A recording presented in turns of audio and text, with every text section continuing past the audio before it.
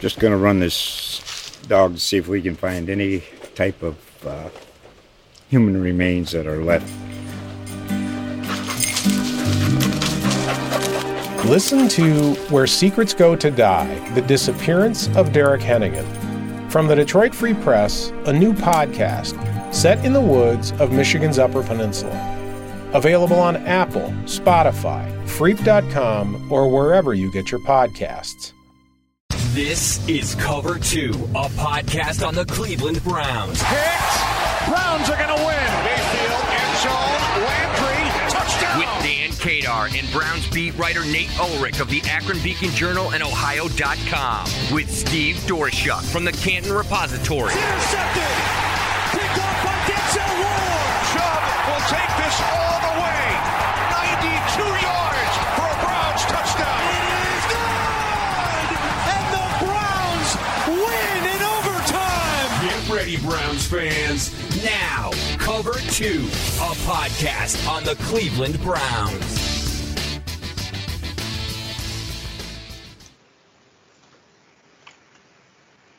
Hey everybody, welcome back to the podcast. This is Dan Kadar, and I'm joined as always by Browns beat writer Nate Ulrich. Believe it or not, we have some things to talk about today, even though we are in the midst of the NFL playoffs where the Browns are not participating this season.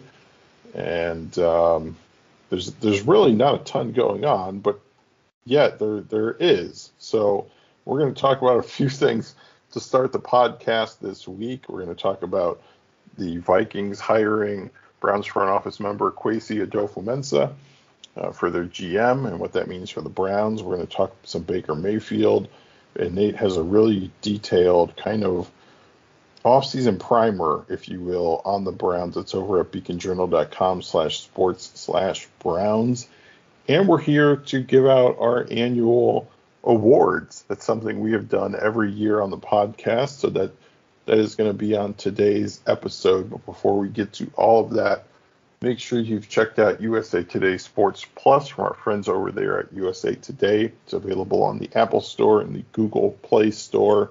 It's a new look at covering sports and some fresh names, some familiar names. It's fun stuff. So check out USA Today Sports Plus and let us know what you think. Nate, let's start with the news off the jump. The big news of today. We're recording on Tuesday afternoon.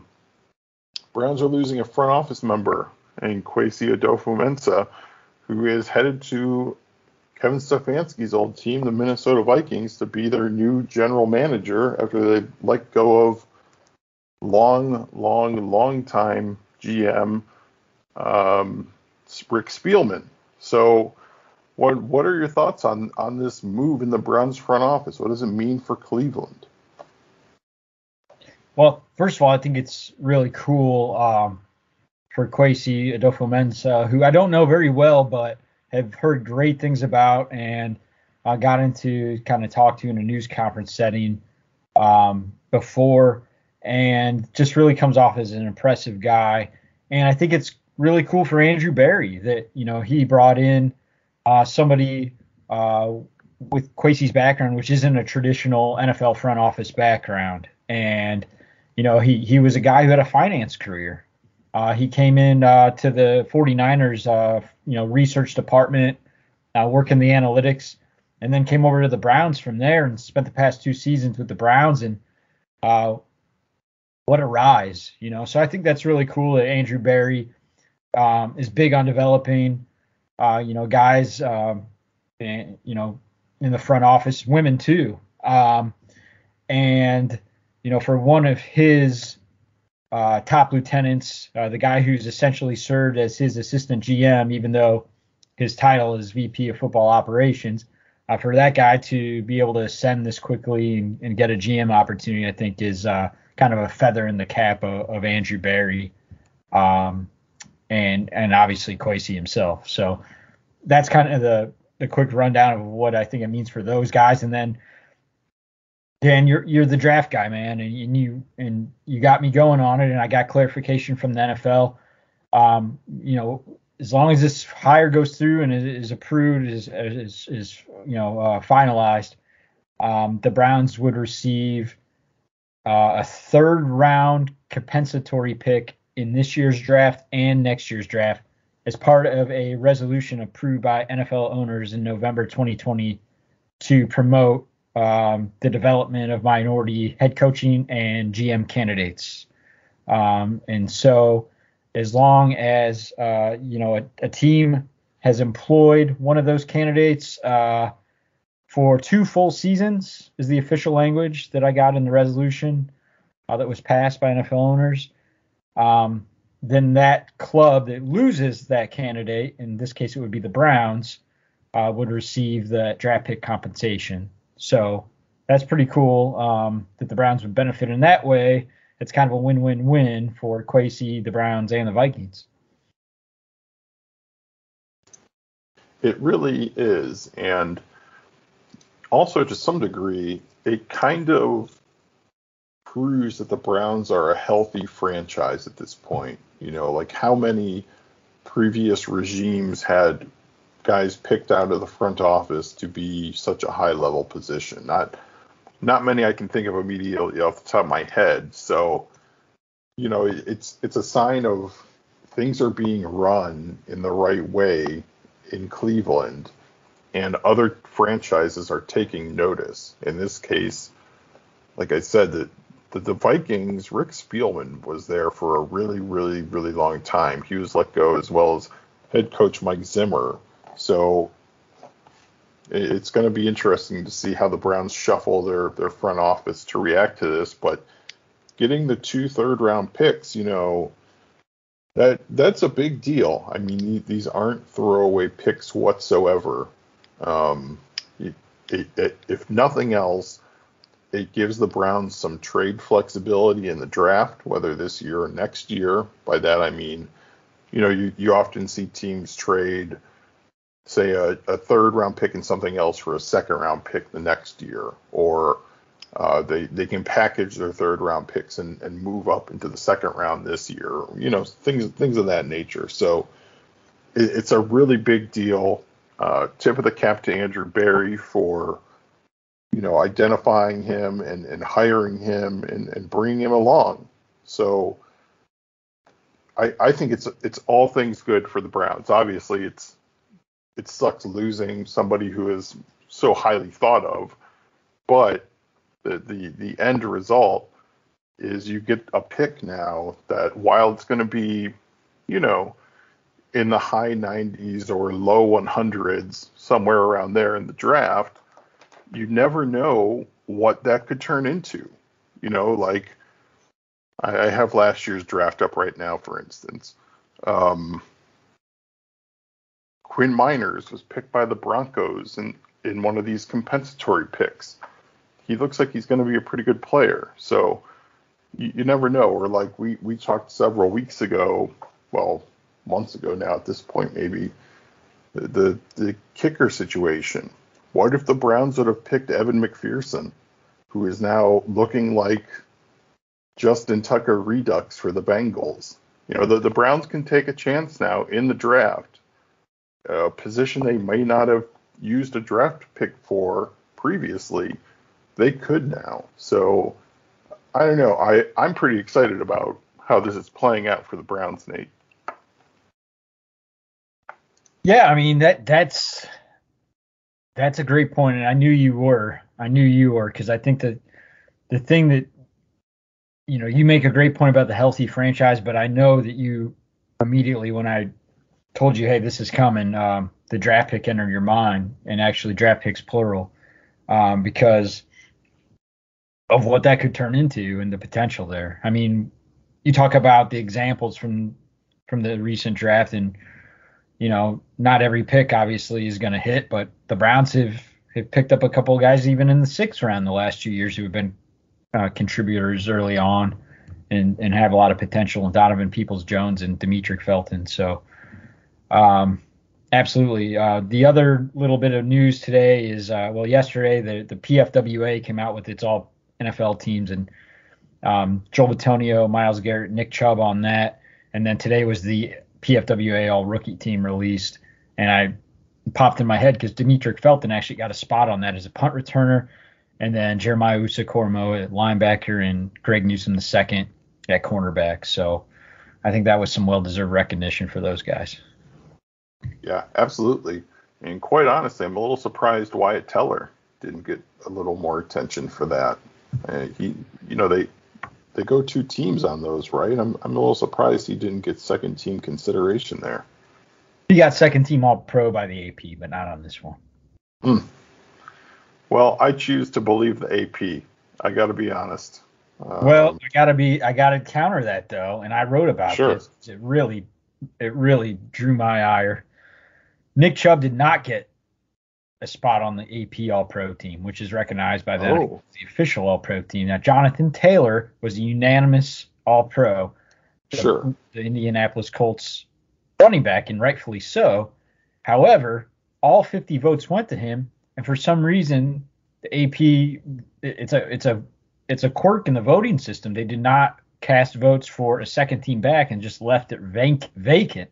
The only spot on the entire AP roster, first or second team, the only spot that was left vacant was second team running back, and that should have had Nick Chubb's name on it. So I do think there was some justice served in the PFWA team. I wasn't as concerned about Wyatt Teller just because he got his All-Pro recognition with 2 votes. He got on the second team AP team. Yeah. And if a vote for a second running back were taken, Nick Chubb would have gotten a hell of a lot more than 2 votes. So it's just kind of a weird way he got ripped off. You need to get after your guy Tom Withers over at the Associated Press and get to the bottom of this. Well, he doesn't vote. It's the AP assembles a panel of 50 media members who cover the league on a regular basis. They call it a nationwide panel, and so, like, for instance, like a Peter King is on it. So he doesn't work for the AP, but he's on that panel. So yeah, just to clarify, the AP writers per se don't. I mean, I think some of them have votes, but it's a panel assembled by the AP to vote for the All-Pro teams. Man, we need to make an effort to get you or Tom Withers on that voting committee. If we have to take some people out, Peter King, whoever, we might have to do that because that's ridiculous. But yeah, get Tom on there. I love Tom and good friend. And I couldn't agree more with the Nick Chubb thing was just puzzling. Now, Myles Garrett, Joel Bitonio. Hey, and first team All-Pro, by the way, for Joel for the first time in his career. He had been a second team All-Pro the previous 3 seasons. So that was nice to see him get that. Just because I think he had another outstanding season. But this is why we can get to our awards, Dan, because, we don't have those votes, but we have these votes. That's right. And these are the ones that really matter. While they're not tied into any player contract clauses or anything of that nature, you can rest assured that people care about our awards, and we're going to give them out. Nate, before we get to those, though, any quick thoughts on the Baker Mayfield social media thing? I just want to get your thoughts on that because I don't know, man. Like, it's such a silly thing to have to care about, but it does seem to affect Baker Mayfield, what people put on social media. So your thoughts there? Yeah, it does seem to affect, and so I wrote about it. My take was I agree with him when he said, essentially that social media is toxic and he's kept his circle, tight or close or whatever, and needs to get back to that.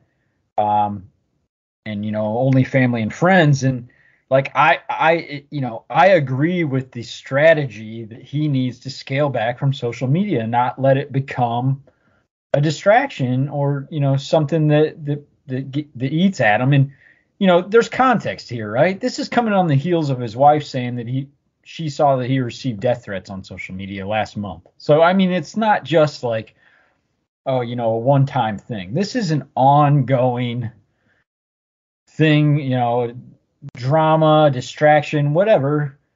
A lot of it caused by social media interaction, things he sees on social media, things he likes, things he responds to. And I just think here's a guy coming back from a tremendous amount of adversity he faced in the 2021 season because of injuries and other factors that we talked about a million times. Just like make the main thing, and social media is not it. So like, I agree with him. I agree that he needs to scale it back. I'm not saying delete your account, but scale it back. Like LeBron goes dark on social media in the playoffs. I believe that's well documented. Like there's a reason for that. Like focus and discipline. Those things can help. Those things matter. Mindset, confidence, it's important. If social media is eating at you, don't let it occupy your time, your thoughts, your mind. And so, yeah, I agree with him. And here's how I know Baker Mayfield has reached the point where he's ultra polarizing. I wrote that I agree with him. He needs to stick to this personal, policy or strategy as it pertains to social media. Because in the past, he's said many times, I got to block out the outside noise. And I think there's so many examples to cover him for 4 years that he doesn't do that enough. Like he talks about blocking out the outside noise, but then the outside noise isn't blocked out enough. And I get that he draws motivation and everything from it, but I think there needs to be a better balance there. And I think he struck the right note with that the other night when he was obviously bugged by some tweets that Dustin Fox, 92.3 The Fan, former NFL player, Ohio State, Glen Oak High School, fired off during the AFC divisional round game when Patrick Mahomes and Josh Allen were playing lights out in that Chiefs-Bills instant classic. And, Baker liked one of those tweets. And I get it, use stuff as motivation. That's his MO. That's what he's done. But at the same time, when he tweets out that social media is toxic and, he needs to scale back from it, I agree with that. So I don't think that's like a controversial take. Like I agree that Baker Mayfield is taking the right approach here. I just urge him to stick to it. I just think it would be a really good idea for him. But the reaction I got to that was like interesting in a negative way. Like people think that I'm saying Baker doesn't deserve to stick up for himself, defend himself, or, media is always saying that Baker shouldn't, clap back at media, that kind of thing. Like, no, like this isn't like a wild idea. It's just do what's best for you. And I think that he said the right thing. He said he was going to handle it the right way, and he just needs to stick to it. So I think it's interesting. Like right now, you can't discuss anything with him without it being like an argument or a debate for some people. And, Dustin Fox, I wanted to go and listen to what he had to say on Monday before I wrote about this because, he has a radio show. And, maybe in the heat of the moment in the game, he's tweeting one thing. But I wanted to see what he had to say about it on Monday. And, I listened to the show and he doubled down. He was very strong in his criticism of Baker Mayfield. And so at that point, I thought, okay, this wasn't, just tweeting during the game. This is what he's sticking with. And I just wanted to do that due diligence. Now, I got people accusing me of being Dustin's friend and all this stuff. I am not friends with Dustin Fox. I'm barely an acquaintance of him. I've talked to him maybe a couple times. I've talked to Baker Mayfield many, many, many, many, countless more times, publicly and privately, news conference setting and otherwise, than I have with Dustin Fox. I'm not his friend. I just think that he represents something that's very common right now, and that is criticism aimed at Baker Mayfield, right? For off-field behavior, for on-field performance, and this is only January. Like the season isn't going to start till September. He's going to have this flying at him from all directions, locally, nationally, and I think scaling back from social media is a good idea because it's not going to stop. This is going to be relentless. And this is a guy in 2019 who said he had doubted himself, during that rough season. And, obviously confidence was an issue. So, like, for Baker to make the comeback he needs to make, and if the Browns are going to stick with him as their starter in 2022, which Andrew Berry said recently is the plan, then he's got to be at his best, not only physically coming back from that torn labrum surgery that he had last week, but also mentally. It's such a huge factor here. So I agree, Baker, that he needs to scale back on social media. And I'm surprised at the backlash I've gotten for saying that. Also, Dustin used a quote saying that the Baker bros are mad at him. So I threw the term Baker bros in quote in my column and in a headline. I got some people really offended by that. So my question to you is Baker bros offensive, Dan? No, I think it's just like a silly moniker as an easy way to identify people who happen to still like Baker Mayfield and support him no matter what, because he's currently the quarterback of the Cleveland Browns. So, if you're offended by the term Baker bros, maybe you should take a break from social media too. So silly. This whole thing is so silly. Like, just the notion of Baker Mayfield getting motivation from social media. I don't know. Maybe this is just showing my age, and I turned 40 here in a couple months, but getting motivation from social media it's kind of weak. I mean, the motivation should be going to the playoffs.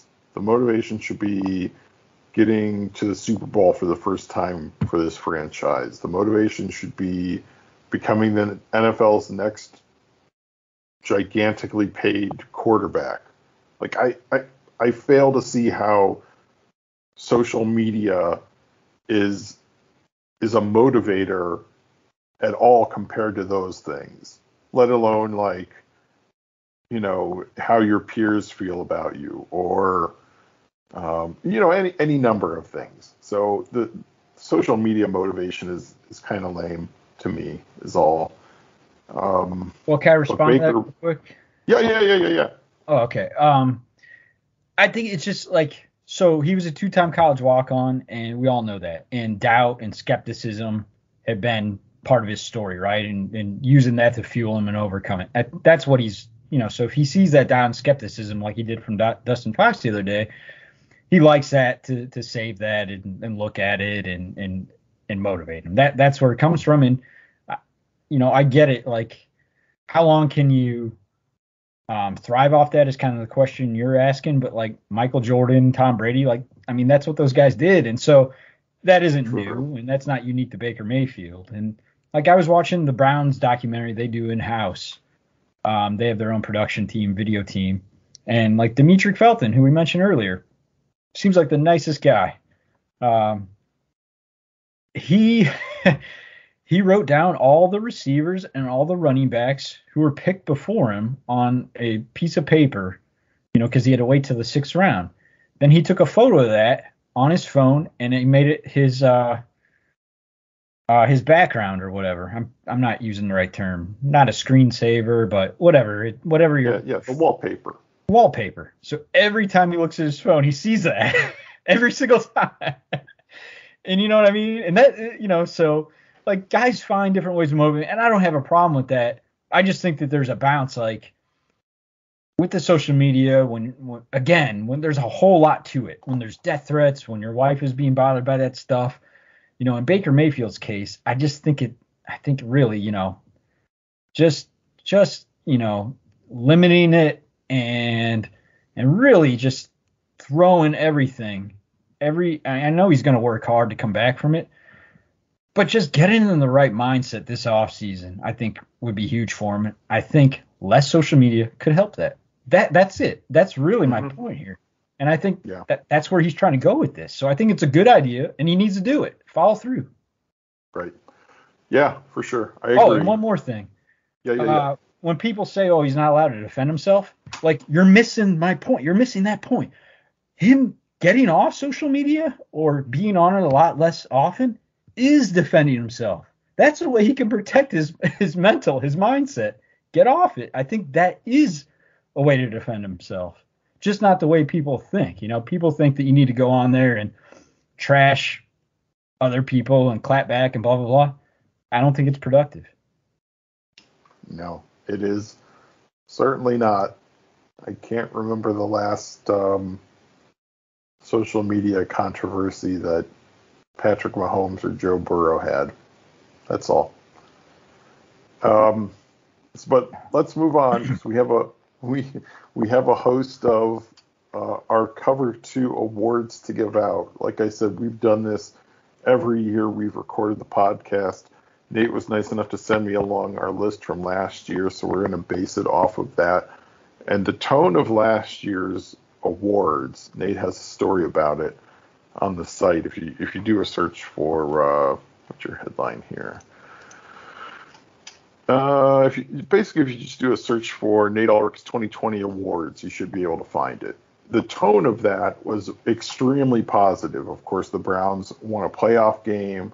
Things were looking on the up and up. So I'll be interested to see the tone of this year's awards. But Nate, let's get it started. I wish we had some fancy music to play or a red carpet, but we don't.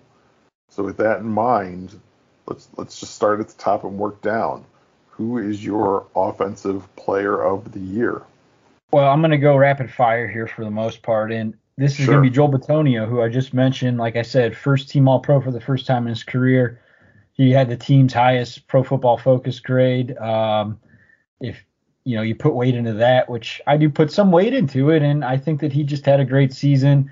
Eyeball test too, and another thing that was really impressive, we knew he was a great left guard. Well, he had to play because of COVID and a pinch it created 2 games at left tackle and played really well. Also last year I picked him for the same award, but I picked him more as a representative of the offensive line because I thought that unit played so well, became the strength of the team the 2020 season. And so I picked him to kind of represent that unit. This year, not so much. This is just his individual excellence is why I'm giving him this award. I think we might be verging on the at some point renaming this the Joel Bitonio Offensive Player of the Year, because I agree, and that's I believe we both picked him last year too, and just an excellent player. I know we want to do this rapid fire, but really quickly, Nate, I just need your quick opinion. Is Joel Bitonio currently on a Hall of Fame trajectory? I think he is, but he's got to keep this going for, probably 4 or 5 more years. Yeah, I thought so too. Yeah, but I've talked to Bob Wiley and Bill Callahan about this, done some stories. Andrew Barry has mentioned this. I talked to Joe Thomas about this. And they all think he's on the trajectory. But, yeah, it's a matter of basically finishing his career the way it's gone the last 4 seasons. And Joel's really good, so it's possible, but you got to be lucky, too, with health and everything. Yeah, I agree completely. I just wanted to ask the question because just every year he's so good every single year. So we may rename that the Joel Bitonio Offensive Player of the Year. Our next one, I got to tell you, we might, unless you pick different, we might have to rename it the Myles Garrett Defensive Player of the Year. He's my pick. Is he yours as well? He's my pick too. Before the season, we did our season predictions podcast. I said I'm being optimistic and saying he's going to play a full season, which he hadn't done since 2018. And I predicted he would get 17 sacks, 1 per game. Well, he played 17 games. He got 16 sacks, so pretty close there. And he's not the Defensive Player of the Year. He's been chasing that award. Hasn't gotten it yet. My money's on TJ Watt. I don't think it really – I know Micah Parsons and some other people are talked about, but it's not going to be Myles this year. But this was this was his best season yet, and it was, you know, a big step for him after, you know, a suspension ended his 2019 season, and COVID-19 knocked him out for a couple games in 2020 and really kind of derailed the end of his season. Yeah, he had the calf injury. I'm sorry, not calf injury. There's a lot of soft tissue injuries on this team. He had a groin injury late in the season and finished it less than 100%, but was out there every game. Yeah, just another incredible football player. It's easy to see why he and Petonio are, you know, all pro players based on how they play. Now, comeback player of the year is our next one, Nate, and generally comeback player of the year is reserved for, you know, guys who were injured the season before. Is that the case for your choice? Who's your comeback player of the year for the Browns? Yeah, I am going to go comeback player of the year with an injury. I'll go Grant Delpit. Just had his full rookie season wiped out with an Achilles rupture, and, you know, was able to come and put together a nice season for the Browns and finish pretty strong there. I think the implications moving forward is if you're the Browns, you can feel comfortable with John Johnson III and Grant Delpit being your starting safeties. And Ronnie Harrison kind of fell off the map for you. I thought he might have been your third best defensive player last season. Maybe Sheldon Richardson and Olivier Vernon would have bumped him down as low as fifth, but I think Ronnie Harrison in 2020 was a top 5 defensive player for the Browns, and he's outside the top 10 now. So, you know, I think that there's probably a good chance that he doesn't re-sign, and that, you know, John Johnson III and Grant Delpit are your starting safeties moving forward. Yeah, we might get to Ronnie Harrison getting an award here in a little bit, but man, we're 3 for 3. Everybody listening, we did not prepare this, by the way, as we often do not. But Grant Delpit was my pick too. There honestly wasn't a lot of players to pick from, I didn't think, for comeback player of the year. The next one was a little difficult too, and that is the most improved player on the Browns this season. Man, I had a really tough time figuring this out because the guys that are great, Joe Bitonio, Myles Garrett, Denzel Ward, they were great. The guys that were hopefully great were not. You know, Nick Chubb on the latter category too, but like Baker Mayfield, tight ends, yada, yada, yada. To me, it was very hard to come up with a most improved player. I'll give you mine first, just so people really don't think we're cheating or I'm cheating off of you. But my most improved player was Dearness Johnson. And that's maybe not good news for the Browns because, to me, I know he only had 534 yards rushing. But those games that he started, he was dominant. And I think he really earned himself a nice paycheck, probably not in Cleveland. So that to me is why Dearness Johnson, who went from 166 yards in 2020 to 534 in 2021, he's my most improved. Are we still 4 for 4, or do we finally have a deviation, Nate? We're 4 for 4. This is really, yeah. I got my yellow legal pad here. Most improved : Dearness Johnson, 17 games. He was 9th out of 62 running backs from Pro Football Focus grading, and just obviously played really well when he ascended to the number 1 role a couple of times because of COVID-19 and injuries with Nick Chubb and Kareem Hunt. And restricted free agent, no brainer to tender him and get him back here one way or another. I do have kind of a secondary choice. I don't know if you're going to ask me most pleasant surprise. It was kind of a redundant category that I included last time, but I can tell you who that guy is if you're not going to use that one. I have it on the list, but yeah, go ahead. Well, I went with MJ Stewart, so you could call him most improved or most pleasant surprise, but I think he's a guy that makes you feel okay about this Ronnie Harrison situation too.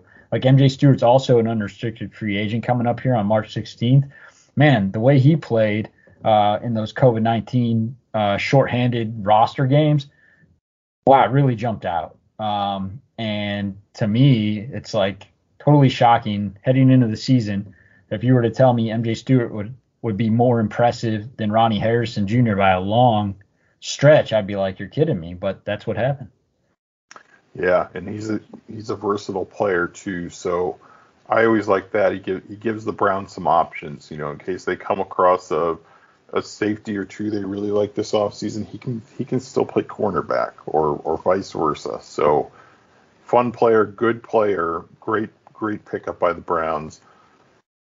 We do have a difference here on most pleasant surprise. Right. This might be ridiculous, so feel free to mock me or laugh at me, whatever you need to do.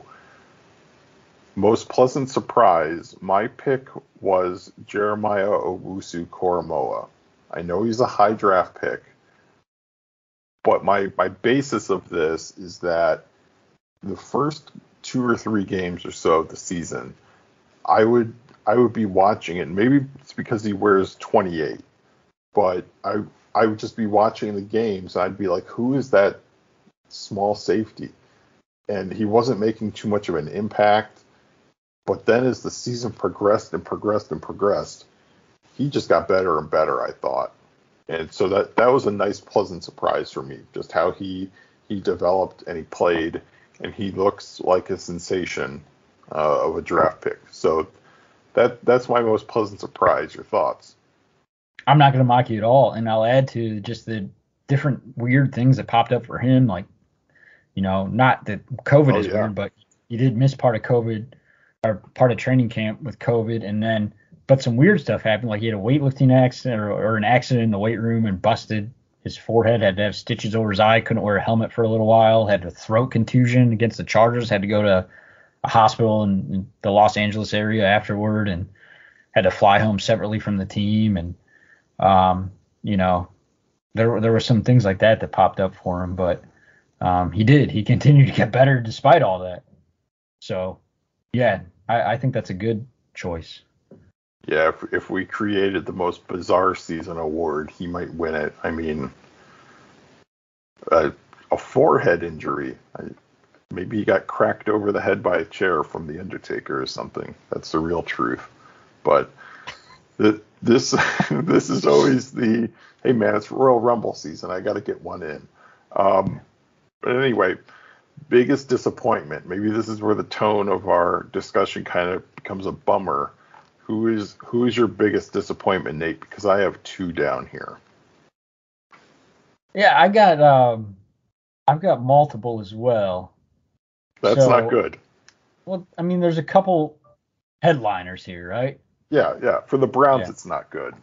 So I'm going to go more with what than who. You could make it who if you want, but I'm going to go the divorce between Odell Beckham Jr. and the Browns in early November. Disappointing they couldn't work it out. Not totally shocking by any means, but disappointing. Yeah, very, very much so. Mine's Austin Hooper. I know he won this award last year, so maybe we can rename this one too. But just another year of just extremely average play by Austin Hooper, I thought. And I know this is relative to expectations compared to what he's getting paid. It's relative to the quarterback performance. You can talk about plenty of other things, but Austin Hooper to me was just, I don't know, just non-existent as a guy you would hope would be in a team that runs so much heavy tight end stuff. He should be a superstar, and he's being paid like one, and he is not. So that to me is disappointing. Then I had Ronnie Harrison on here as well, and it was more for like, Ronnie Harrison just had a lot of boneheaded things going on this year on the field. Wasn't he ejected from a game? Yeah, the opener when he got in that skirmish with the Kansas City Chiefs assistant coach. That's what it was. Who does that? And then He had some bonehead penalties throughout the year. He can be a really good player. And like you mentioned, he was last year. But this year just wasn't for him. So that is our sad category of biggest disappointment. Nate, I had a tough time with this one too. Most underrated. I've got one, Greedy Williams, who could also be a comeback player of the year candidate, but after he missed that entire 2020 season with that shoulder injury, I thought he played really well in spots. Greg Newsome, the second, had a good rookie season, but missed a handful of games, and so Greedy played a lot, and I thought played pretty well, and also continued to battle that problematic right shoulder, so was in and out throughout the season, but I thought held his own and gave the Browns really three good corners to play on the outside. That's a good point. If we want to rethink these at all, kind of like how you did with biggest disappointment, to me, most underrated can also be kind of underutilized, I think. And to me, if you go on that underutilized criteria, Harrison Bryant for me is the choice. I just talked about why Austin Hooper was disappointing. Harrison Bryant, I think, was a little underutilized. He caught 21 passes on 28 targets, and the efficiency is just there with him. He doesn't play a ton. I think he probably will more next season. And I know his stats were basically the same thing from his rookie year, but to me, he's pretty underutilized and underrated by the team, I guess. We'll see. I'm hopeful we see a little more from him. Maybe he can double the catches and targets totals in 2022. But Nate, this is a good one. Rookie of the year. Are you a JOK guy or are you a Greg Newsome guy? I went with JOK, and I did write down runners up for several categories, so I have Newsome here as a runner up, obviously. And yeah, those are the two logical choices. I just think JOK, he was, first of all, he played more games. He played 14 compared with 12 for Newsome, and I think that they both had really strong seasons, but I think, I really like JOK's impact and just being different at linebacker in a really positive way than I've seen with the Browns in my dozen seasons covering the team. So I think Newsome is a really good compliment to Denzel Ward. And I think JOK is a really exciting player, and I'm really eager to see what Joe Woods and his staff do with JOK next year, because I do think that they held him back a lot, and Joe Woods talked about all the time, like, we don't want to put too much on his plate because then it could become overwhelming, and then we're not going to get the type of performance that we could get from him otherwise. So I think that, they eased him along, and that helped with the development we were alluding to earlier. So I think we're going to see things open up for him a little bit in 2022, and that's very intriguing. I agree completely with the idea and the pick. He was mine as well as Rookie of the Year for the Browns.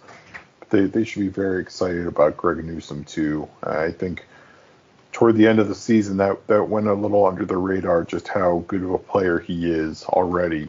So the Browns should be happy with the mix of young stars and veteran stars that they have on defense. You mentioned Joe Woods, so that brings up our next one, Assistant Coach of the Year. Last year it was Bill Callahan for us. Who is it for you this year? Yeah, it's Joe Woods. Yeah. I think that you just look at the improvements on defense. I think the defense held up its end of the bargain. Andrew Berry revamped it from a personnel perspective in the offseason. It paid off. Joe Woods, I think, brought that talent together, and there was some gelling that needed to be done, early on, that there were some definite communication breakdowns, and they did give up a lot of points in some games, but really that second half of the season, they were carrying the team, and you look at how it all panned out in the end. They finished 5th in yards allowed per game, 311.5, and 13th in fewest points per game at 21.8. And just to compare with last season, they were 17th in fewest yards allowed per game at 358.4 and 21st in fewest points allowed per game at 26.2. So again, they went from 2020 in yards allowed, they improved from 17th to 5th, and in points allowed from 21st to 13. So I give Joe Woods a lot of credit with a lot of new faces of bringing it all together. And I don't think anybody can say that, he wasted the talent on that side of the ball. Mm-hmm. Yeah, we're back to agreeing on our picks here because he's mine too. I really do think if the Browns defense has another season like they just had, we're going to be talking about Joe Woods this time next year about how he's being interviewed for a head coach job somewhere or a few places. Nate, this is my most fun category that we do every year. Best play of the year. I know the Browns had a down season comparatively to last year, but there were some electric plays. Which play stands out for you the most as the best one? For me, it's Myles Garrett's strip sack and recovery of the fumble and 15-yard return for a touchdown in a Week 14 24-22 win over the Baltimore Ravens. No, it wasn't on Lamar Jackson. It was Tyler Huntley, but it was an amazing play nonetheless. And it was kind of from a movie script. Myles set the official franchise record for sacks with that play. That was his 15th sack of the season. The previous official record was Reggie Camp and with 14 sacks in 1984. Now, Bill Glass holds the unofficial record with 16 and a half sacks. So Myles is still half off that unofficial because Bill Glass did it before sacks were an official stat. But Myles also scored his first NFL touchdown with that play. So some milestones and a huge play. The Browns wouldn't have won without it. I just thought that kind of encapsulated Myles Garrett's dominance and his ability. That is a great pick.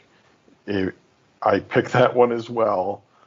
If I were to pick a runner-up, and it's a close runner-up for me, Denzel Ward's 99-yard interception return for a touchdown against the Bengals. The Browns really took it to the Bengals, I thought, both times this season. And that's saying something since Cincinnati is, everybody's NFL playoff darling going to the AFC title game on Sunday against the Chiefs. But that returning, just associating a 99-yard play with the Browns is just fun.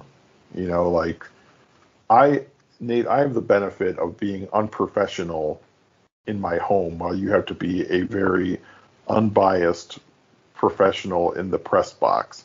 So when Denzel Ward records a 99-yard interception return, I am jumping out of my couch and waving my arm like, I'm some schmo on the sidelines. So that's the benefit I have over here.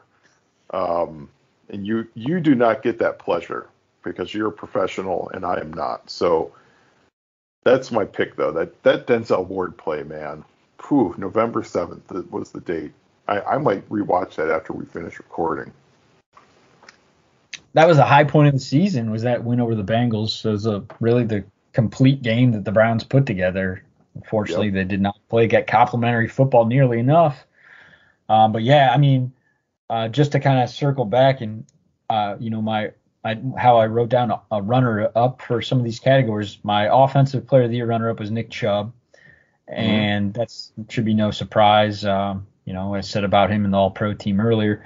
And then my defensive player of the year runner-up was Denzel Ward, and I had written down that he played 15 games, which was missed one with an injury, one with COVID. Significant for him with his injury history. He had 3 interceptions, including that, obviously, the 99-yard return that you just described. So, really impressive season for Denzel Ward, one that should earn him a contract extension. We've said that about a dozen times, so we'll see this offseason. The Browns can get that wrapped up. Definitely a guy who's worthy and deserving of it. So what's your worst play, Dan? You want to go first? Yeah, that's always the yang to this. The best play, yang? Whatever. I don't know. Yeah, we might have a repeat here too, I feel. If not, I'll be shocked by what you pick. But my worst play was Baker Mayfield in week 2 attempting to tackle a Houston Texan following an interception and him tearing his labrum in his left shoulder. That to me defined the season for the Browns. It just mired them in terribleness, basically. If that didn't happen, it's such a big what if, because it was so early in the season, and then he decided to just, play through it, and credit to him for being tough, but you just have to wonder what this Browns season would look like if he did not tear his labrum on that play.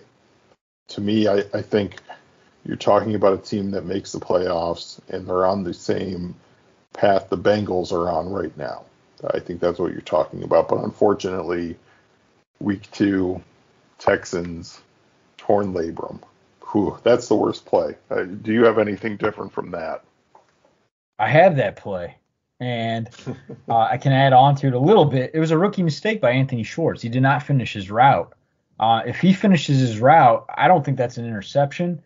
And Kevin Stefanski, who is very calm and reserved, as people who listen to this podcast certainly know, on the sideline, usually doesn't get emotional. He got after Anthony Schwartz right away after that play. And I asked him about it after the game, and he said, yeah, Anthony's got to do a better job there, to the very least breaking that up. And I think that it was, like I said, a tough lesson to learn for a rookie in his second real NFL game. And Justin Reed picks it off. And, yeah, the rest is history with Baker trying to make the tackle. So, I also had, for biggest disappointment, my runner-up, had a couple things written down. I had Jed Wills Jr.'s very tough season, which was also affected by ankle injury and actually plural ankle injuries that he kept suffering in the early part of the season. Didn't finish any of the first 4 games. That had to be shut down for a little bit. He got COVID late in the season too, so it's just like one thing after another for him, left tackle. And obviously Jack Conklin going out with the ruptured patellar tendon, your 2-time All-Pro right tackle. That made for a very tough task on the offensive line. Also wrote down passing game as a whole, and obviously Baker Mayfield, because I agree with you, Dan. There's no way that Baker Mayfield would have had as poor a season as he did if he were fully healthy, and it's hard to be fully healthy in the NFL, but he certainly was far from it. And, I just think about how the season started with Baker wanting to be with the Browns long term, and the Browns hoping that, everything would work out and they would get that contract extension done with him. And then those talks never materialized. Season went sideways on Baker and the Browns, and here we are with him to go full circle, having to scale back on social media because of all the criticism he's receiving after a brutal season. And obviously, things have just gotten kind of ugly between him and parts of the fan base. And, the relationship with Kevin Stefanski and Baker Mayfield's under a microscope, and whether that can be what those guys needed to be. I mean, there are all kinds of questions about him and his future with the Browns. And in early September, it was like, this is the guy. It's not a matter of if, but when. And I just think if that interception return doesn't happen, he doesn't try to make the tackle, we're probably not having to deal with all those questions I just mentioned. Yep. Yeah, just a season-defining play in the worst way possible, really. Nate, we have a few more if you want to power through them. We have Andrew Berry's best move. For me, this was the trade up to go get JOK in the second round of the draft. Of course, the Browns went up from 59 to 52, trading with the Panthers. Browns didn't have to give up a ton. They basically swapped third and fourth round picks with the Panthers to make that move, and JOK looks like he's going to be a stalwart for a really long time. What's your best move from Andrew Berry? Well, for me, it's signing Jadeveon Clowney in April, a year after he resisted the courtship of Andrew Berry and didn't want to come to Cleveland. Andrew Berry got him in here. Clowney felt all the love and signed up, and the Browns got the most amount of games out of Jadeveon Clowney that he's had in years. And he ends up playing 14. He's another guy who COVID late in the season. He also sat out one game when it was against the Chargers in Week 5. He felt some soreness in his knee, so he didn't go out there. But other than that, a very healthy season, given his injury history. And he comes up with 9 sacks. I mean, he fully replaces the really good production they got from Olivier Vernon not last season, but the 2021 season, to be clear. I'm sorry. Jeez. These seasons mess me up, Dan. 2020 season for Vernon. Clowney gets the 9 sacks in 2021 season. His career high is 9.5. I mean, he resurrected his career here. He did. I think he's the most important guy for the Browns to try to retain out of their own free agents. So, the Browns want him back. We'll see. He's clearly open to coming back, as he's stated in a couple interviews in December / January. So we'll see if the money works out because, obviously it's going to come down to it. But he liked it here. He liked the experience here. He liked playing with Myles Garrett. He liked playing for Joe Woods and Chris Kiffin, who's now gone. So the Browns do need a new D-line coach. They got a lot of continuity on the coaching staff, but that is one spot they have to fill. But I think Clowney's my pick, and it looks like a brilliant move by Andrew Berry to sign him to that 1-year deal. It does. It looks really great. Hopefully he does re-sign. I mean, that's going to be a big dollar free agent, I feel. So that's my only hesitation of picking that, in that, was it a great season in vain? So we'll see. Of course, Nate will have coverage of all the moves the Browns make this offseason. But last two real quick. We have best big picture development and worst big picture development. How are you looking at these ones? Oh, boy. The worst was what I just said about Baker earlier, and you called it a season-defining play, that interception return that he got hurt on. It could be career-defining too. Now, we'll see how he bounces back from it. But that's what I mean.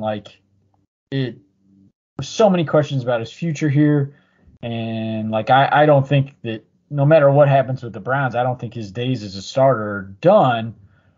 But this is a tremendous amount of adversity here. So I just think that that's just everything about Baker Mayfield in this season and having to bounce back. And we know he bounced back from a poor 2019 and had a really nice 2020 season, won a playoff game with Kevin Stefanski in their first season together. So it's possible. There's a track record of rebounding there. But, he had surgery just last week. So there's a lot more going on there. And we'll see. I think an interesting obstacle that is in his way is he wore that harness, and actually 2 different types of harness, since he got hurt in week 2, throughout the whole season. And that was a hindrance. And, Alex Van Pelt finally late in the season really admitted that publicly and said it handcuffed Baker and hindered him. And Baker talked about, even the lower body issues that he suffered once he got used to the harness, dealing with heel and knee injuries. Those were tough on him because he's a violent thrower who uses his lower body, and he's kind of a full body thrower. He's not a flick of the wrist guy. He's smaller for an NFL quarterback, and really, there's a lot of twist, there's a lot of torque. And so I just think this is a long way of me saying getting the mechanics right after they were out of whack because of the harness, because of the lower body injuries, because of the labrum, all that fractured humerus bone, all the above. I think getting the mechanics right again, that's going to be a significant offseason challenge for him too. And especially, he's not going to be throwing until April. Yeah, it is. I don't remember if I said this last week or on our Great Lost podcast that I forgot to record a few weeks ago, but one of the best offseason bits of news that could pop up for the Browns this offseason is that Baker Mayfield has been talking or hanging out with Drew Brees and figuring out how he did it, because to me they're just so similar as quarterbacks, and Drew Brees made it work. Didn't have to roll out all the time, all that kind of stuff. He was extremely effective. So yeah, man, best picture development for me, best big picture development rather. The defense, just the way it came together, and looks like it's honestly now it looks like the strength of the team, which is pretty shocking to say after last, the 2020 season. But Joe Woods, man, hats off to him. The guy got a lot of hate at the start of the year, certainly a lot in 2020, but he give the guy some credit. They really turned it around. I know that, these superstar players like Myles Garrett play a lot into the success of the defense, but big picture, the way the defense has come along and the way it's structured, if they can figure out a thing or two and make sure that Jadeveon Clowney isn't brought back, that they supplant him with somebody who is, pretty equally effective, that to me is the best big picture development in Cleveland. Yeah, I'm going to go on defense too, narrow it down a little bit, and include Andrew Berry. I just think he hit on his first 2 draft picks, so we've covered so many Browns teams and so many Browns regimes that have blown all these, high stakes draft picks. And I think that Greg Newsome, the second, and the first round pick, and Jeremiah Owusu-Koramoah, the second round pick, are off to really impressive starts. You gotta continue it, right? I mean, a rookie season is a rookie season. It isn't a career. So we'll see with a larger sample size, but I think those guys are off to really strong starts, and that's very encouraging for not only the defense, as you mentioned, Dan, playing really well and becoming a strength of the team, but also for Andrew Berry and his abilities as a general manager, which I wasn't doubting before, but I think that these 2 draft picks certainly build his resume. They really did, and that wraps up our 2021 Cleveland Browns season awards. Play the theme music in your head as we conclude things here. Nate, for the podcast, do you have anything else this week before we check out? I'm just wondering if Kevin Stefanski kind of got lost in the shuffle in our awards show, Dan. If you had to make up a category for Kevin Stefanski, putting you on the spot, what is it? Jeez. I would say most rigid. In that I just didn't see a lot of changes in how the Browns operated on offense as the season wore on. It just looked like they were trying to do the same kind of stuff. And I watched, of course, the classic Bills-Chiefs game this past weekend. Everybody did, I think. And just seeing Tyreek Hill and what they do with him, and I immediately thought, why can't the Browns try and do this with Anthony Schwartz? And I don't know if Anthony Schwartz landed in the doghouse for what we talked about earlier in week 2, kind of messing up his route, but just the lack of creativity when you needed to change things up on offense, that stuck out to me. So Kevin Stefanski, if I were to give him an award, most rigid, what do you think? I think it's a good award. I was almost going to go with best big picture development. Is that, I despite the season and I don't think it would be a bad idea if he let Alex Van Pelt try to call the plays. I think Alex Van Pelt had a really good showing in the wild card game in Pittsburgh when Kevin Stefanski was on his couch, and I think the players really appreciated Van Pelt and what he did in a tough spot, and they won the playoff game at Heinz Field a year ago basically. So I'm not saying that I'm going to be down on Kevin Stefanski if that doesn't happen.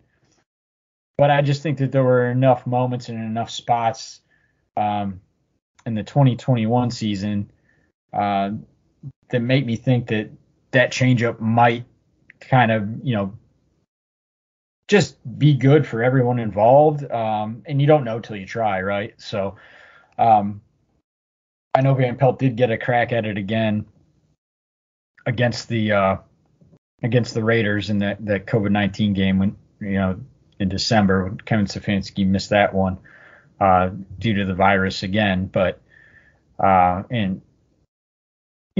whatever. It was a weird game, right? They were missing 20-some guys. Nick Mullins was starting quarterback. And I know that there were questions about the play calling at the end of that one with handing it off 3 times, especially on that 3rd and 3 when they needed to keep the ball.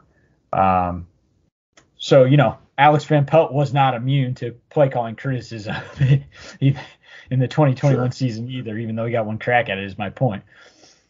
But I think the positive development is I think overall, I kind of got off on a tangent there, but I think that just like I have confidence in Andrew Berry, overall, I still think I have confidence in Kevin Stefanski being a good head coach.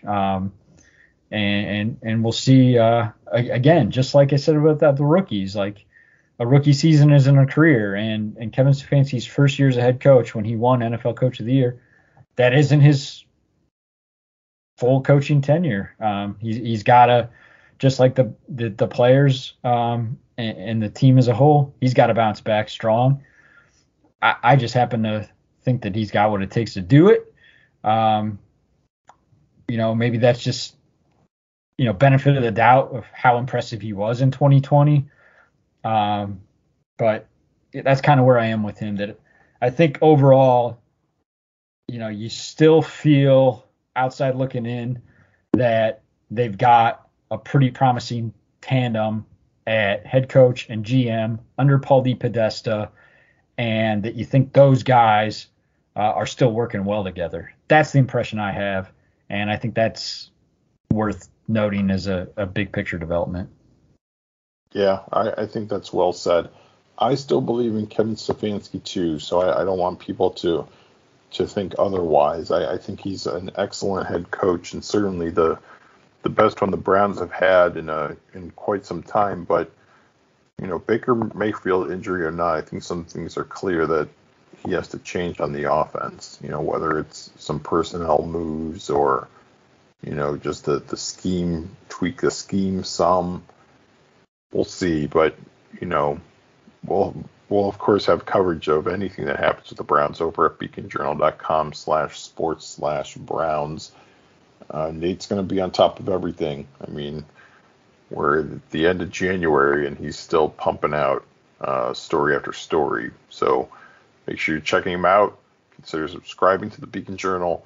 Also consider checking out USA Today Sports Plus. It's available on the Apple Store and the Google Play Store. That is going to do it for Cover 2 this week. Thank everybody for listening, and we will talk to you next time.